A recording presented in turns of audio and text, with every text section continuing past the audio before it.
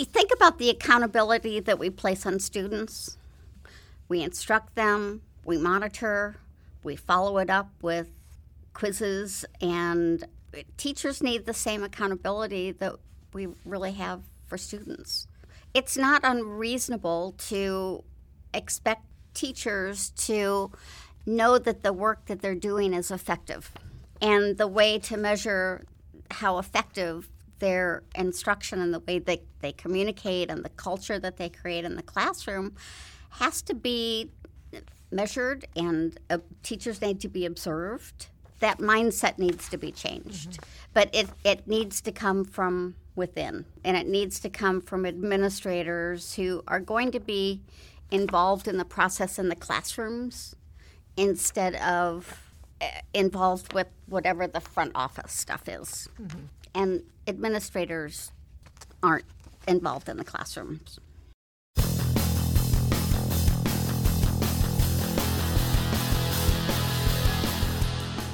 On today's episode of Classroom Matters, I get to sit down and talk with Becky Jennings, who is a professional development expert that has worked in the field for over 20 years in everything from industry sales, sales training, professional development. She's played a major role in developing a K-12 curriculum on threatened and endangered species for the St. Louis Zoo. And you've also trained hundreds of educators in the education setting. Would you say that's true, Becky? I'd say thousands. Thousands. Thousands. Yeah. After 20 years and through extensive travel, I'd say it's maybe thousands, yes. So as we were chatting before we sat down to really have this conversation, we were sort of touching on the accountability factor. We were talking about teachers liking to do their own things, and really the administrator really should be the lead learner and inspecting more of what they expect instead of just taking care of tasks in the front office. Do you think that administrators are trained to do that, or it's just they're also in the teacher mindset as well?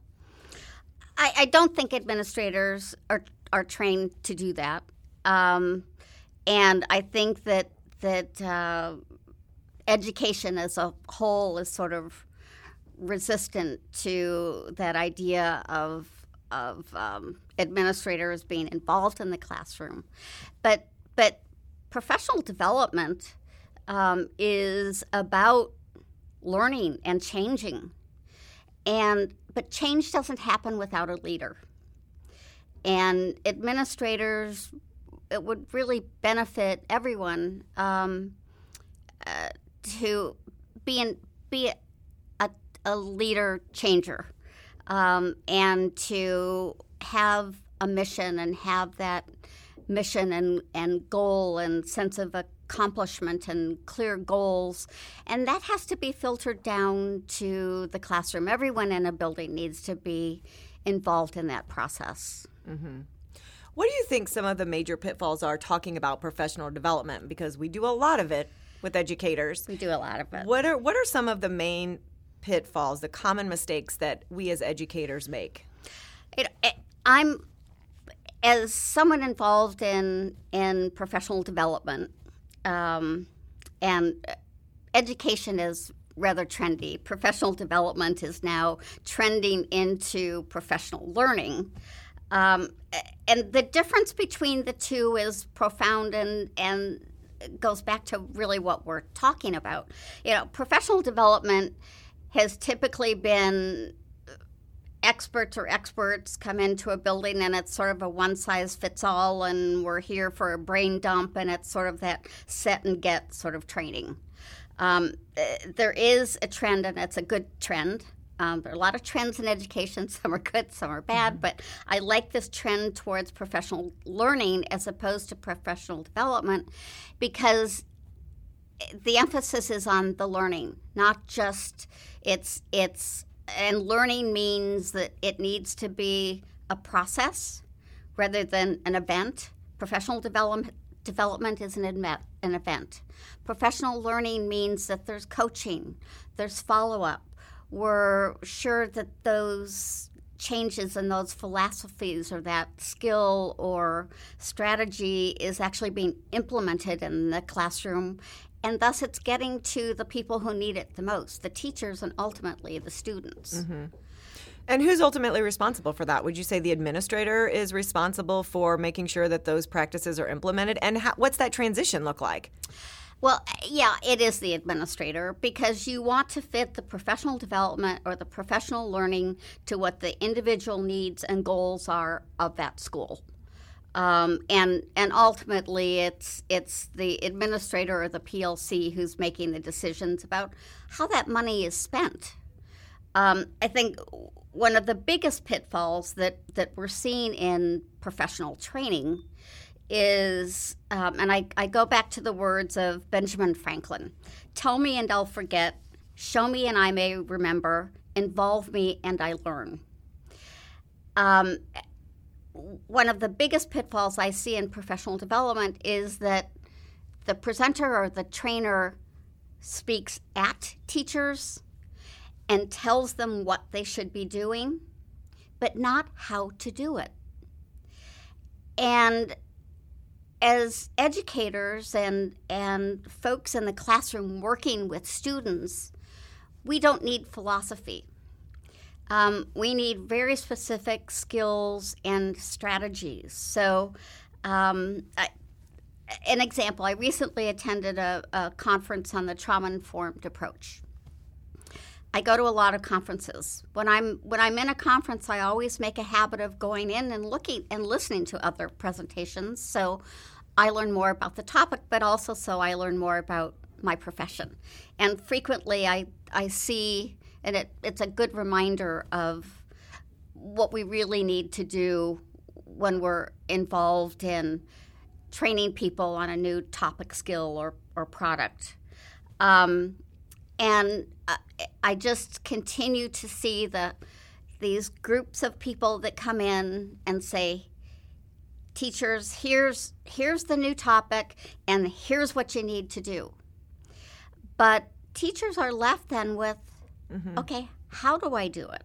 If we're talking about the trauma-informed approach, for instance, if there is a student in the classroom who is, what the clinical term is called being dysregulated, meaning that they're not regulated, they can't be calm and focused. How does a teacher respond to the needs of that student? Because that's what the trainers are telling them to do. You need to keep your students calm. But how? What words do I use? Yeah, what does that actually look like in my setting? What does that look like? Yeah. And how do I address that student and communicate with them in a way that I'm not threatening, that I'm responding to their needs rather than reacting to their behaviors? And then what do I do with the rest of the students in the class while I'm trying to deal with this student whose behavior is disruptive? So it's that how. One of my mentors taught me a long time ago that whenever you're wanting to ask someone to do something and to do it well or to do it different, you always want to talk about three things: what, why, and how. What is this topic? What is this skill? Why is it important? And that's another pitfall. We frequently forget when we're talking to educators about, here's why we're asking you to do this. Teachers, here's why, with everything else you have to learn, we're asking you to take this on too. And the why is what's going to motivate them, the benefit to them or to the students. We don't communicate that well. And then, of course, we also have to explain, how do you do it? How do you take this information? Here's what it is, here's why it's important, and then how you do it.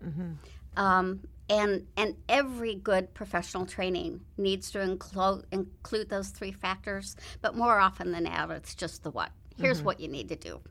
And do you think that a lot of teachers might not give new professional development or new strategies, new topics that are being brought to them in professional development as seriously, because in their mind they're thinking, okay, this is what we're doing now, but I know in 6 months we're not even going to be doing this anymore, so what's the point? They're just going to have me doing something new. And so I think that goes along with the the how are you going to do it and how long are we going to do that? Are we committed to this as a district for 1 year, 2 years, 3 years, and then the district actually standing behind that, whether it's a new math curriculum or a reading curriculum or, the writing changes or, I can tell you in my district, we went through multiple changes of different curriculums and different styles of teaching students within a couple of years. And I think that's difficult for teachers. It is. It's incredibly difficult for teachers because what's the mission? What's the goal? We need to be changeable and flexible, but we still have to have this common goal. And if you're switching curriculum, if you're switching incentive and initiatives, RTI was really big a couple of years ago. Mm-hmm. RTI is dead. Yet 64% of our students are still not reading and doing math at grade level. So what happened to RTI? Because that was big. Do you think it was just lack of follow-through? People just stopped doing it because no one was paying attention anymore? It was absolutely lack of follow-through and, frankly, policy. Schools have to follow the money. Yeah. And the state set goals and expectations for RTI. And then a couple years later, the state shifted funding from that to the next trend, and it's not working to the benefit of our students. Yeah. So I want to go back to something that you said that we talked about a few minutes ago, and the change up of curriculum or the change up of professional development or how we want teachers to teach from the top down. And not only do we change it without any input from the people that are executing it, the teachers. So one day I could be teaching in a certain way that I've been taught through professional development, and then 6 months later, with no input from me, the teacher, the one actually executing this, we're changing it, and now I have to change it up without really having much to do with the conversation about was it working, was it not working, what are we going to change it to, and why. It's just told to me, this is what you're going to do now. We're going to give you some PD on it. Now you have to go and execute this. And I think maybe that's where the disconnect is as well. Absolutely. You think about the way we educate our students, and we monitor the effectiveness of instruction, and we measure the effectiveness of our instruction, but we don't always do that same sort of follow-through and coaching and support for teachers. And they need to be involved in the process in order to get that buy-in and ownership and have that sense of mission. So, yeah, the solution is, again, leadership. It's either a school's culture to be inclusive. There's certainly a lot of meetings. There need to be opportunities for that sharing, but there needs to be consistency to have things stick and to work based on priorities. Mm-hmm. What do you think about all of the online professional development that teachers are being allowed to maybe go off and watch some professional development or attend conferences by themselves? How do you feel? Is that effective, or are we sort of wasting our money when we're allowing teachers to do those things individually? It can be extremely effective for a couple of reasons. Well, first of all, the topic needs to be pertinent. But in many ways, online professional development is actually a better way to implement change and skills and new strategies because, again, it's a process, not an event. We know that set and get, we've got presenters coming, listen to what they have to say. That one-time event thing, information simply doesn't stick. Mm-hmm. The online professional development is frequently an excellent way to provide those skills and strategies, particularly if the content is interactive. If it includes the what, why, and how. If it includes the videos showing the role plays, showing the situational, here's how we implement this. And that sort of involvement, going back to what Benjamin Franklin said, we need to see, teachers need to hear. They need to see why and how to implement these strategies. And online is frequently the best way to do it. Very few presenters will go into a school because they tend to sort of talk at teachers. And they're not doing the role plays and showing how it works. But that can be done very well online. Yeah. And the key to online, though, is that whatever system you're using, that the administrator be able to access and monitor the activity of the teachers. And that's actually a great way we talk about monitoring and follow-up. If training is done online, administrators can look and see how frequently this teacher is going online, how many assignments they've completed.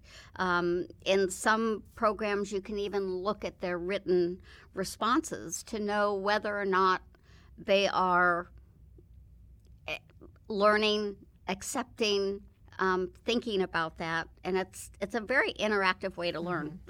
I actually like it. Yeah, and I would agree with you on that as well, because I can remember, and I am embarrassed to say this, but I know there's probably a lot of educators and teachers listening that are going to agree with me and understand that when I would be told as an educator that we were going to be doing a day of professional development, it usually came with an eye roll. And, we're going to waste a whole day sitting and listening to someone talk on and on. Yep. Now, I was hopeful that there might be some bowls of candy on my tables. And a good lunch. But, in all seriousness, that was really sort of the feeling that I got and a lot of my teammates would get, knowing that we were going to be sitting around in another day of pointless professional development. Yeah. So I would agree with you that possibly the online, you have a little bit more ownership. You can do it at your own pace. You can really take in the information. Yeah. And there's so much they can do with video and technology now that make it more interactive than someone just standing and you trying to write notes or watch a PowerPoint. Absolutely. One of the companies that is actually involved in that online professional development, company called Educational Impact, did research. The adage, use it or lose it, really applies to, I think, that concept of professional development versus professional learning, of which online is. The statistics that Educational Impact came up with was important in terms of use it or lose it. And their research, and I believe this, I experience this all the time, is that if whatever training you're doing, whether it's for a new product or a new idea or skill or strategy, if it's used immediately after professional development, or professional development is ongoing, like online, so that you're continuing to use it, the retention rate is 80%.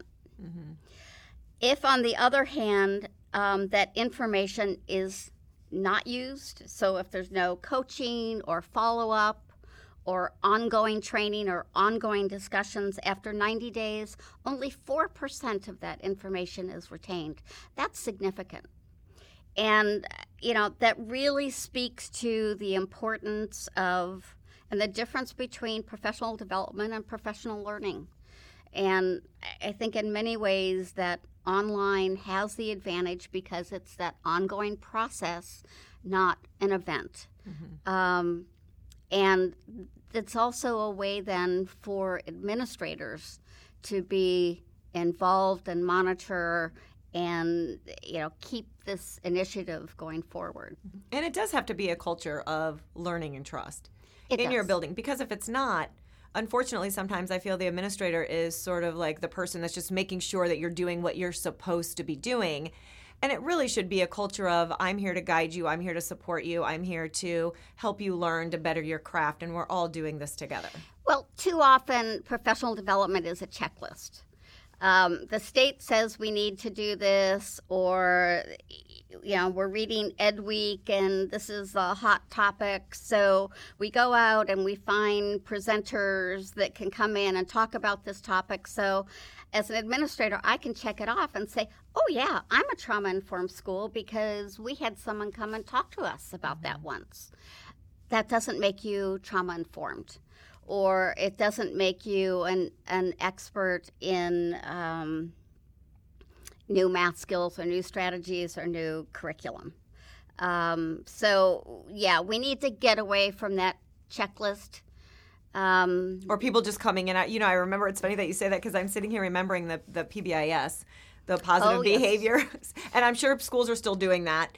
But we would have a team come into our buildings every couple of months, and we would be graded on, what do we have posted outside of our door, and we would make sure that, we knew that they were coming.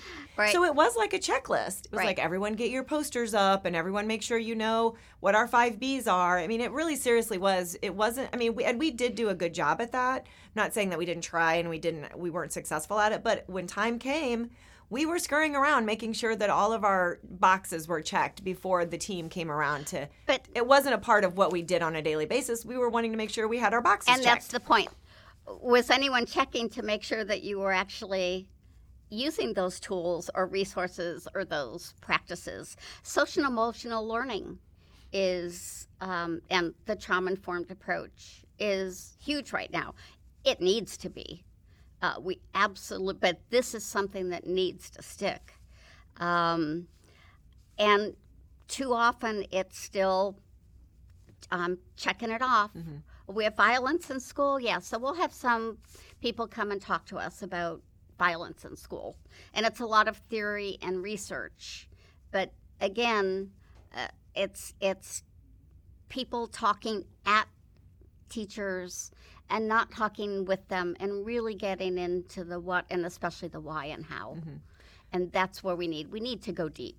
Do you think that this epidemic of mistakes in professional development causes teacher and administrator burnout because of the fact that they might grab onto something that they really love and they think really works, but there's just no follow through and no one else is really doing it and they just get frustrated?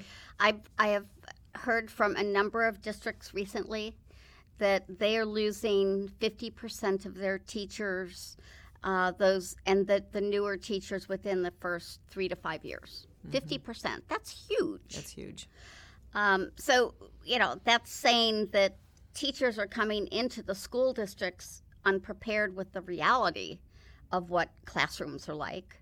And the reality is that we have classrooms with students who are affected by trauma, who aren't reading at grade level, they're not doing math at grade level, and the lesson plans that they went through and they're told they need to do every day can't be done, and those teachers are unprepared for the reality. So yes, we're losing a huge amount of talent.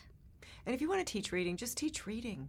You and I talked about that. We're going to have another podcast just on how to teach reading. Could we please? Can we please? Because it's incredible, all of the stuff that we try to shove into these teachers and these kids when they're just simply trying to teach a child how to read. So we are going to talk about that on another podcast. Oh, I would love to. Because that's a whole other episode. That's a secret passion of mine. Yeah. So, but before we end, I want you to tell us a few of the positive things or things that we can do better. What are some ways that we can improve the way that we currently implement professional development? We need to make professional development interactive, for one thing. We need to get to the actual practices that teachers need in the classroom. Teachers need to leave a professional learning experience feeling a sense of passion or a sense of, wow, I can hardly wait to get to the classroom to try that. Oh, now I know how to speak to Billy. Or next time Billy behaves this way, now I know how to respond to Billy. So we need to as I said, get deep. We need to provide and really give those teachers new skills and new strategies and follow up to make sure that they're being implemented, because just hearing about something once doesn't mean that we're going to be able to adapt and absorb and change our behaviors. Mm-hmm. So we also need to provide teachers that ongoing coaching and support. Yeah.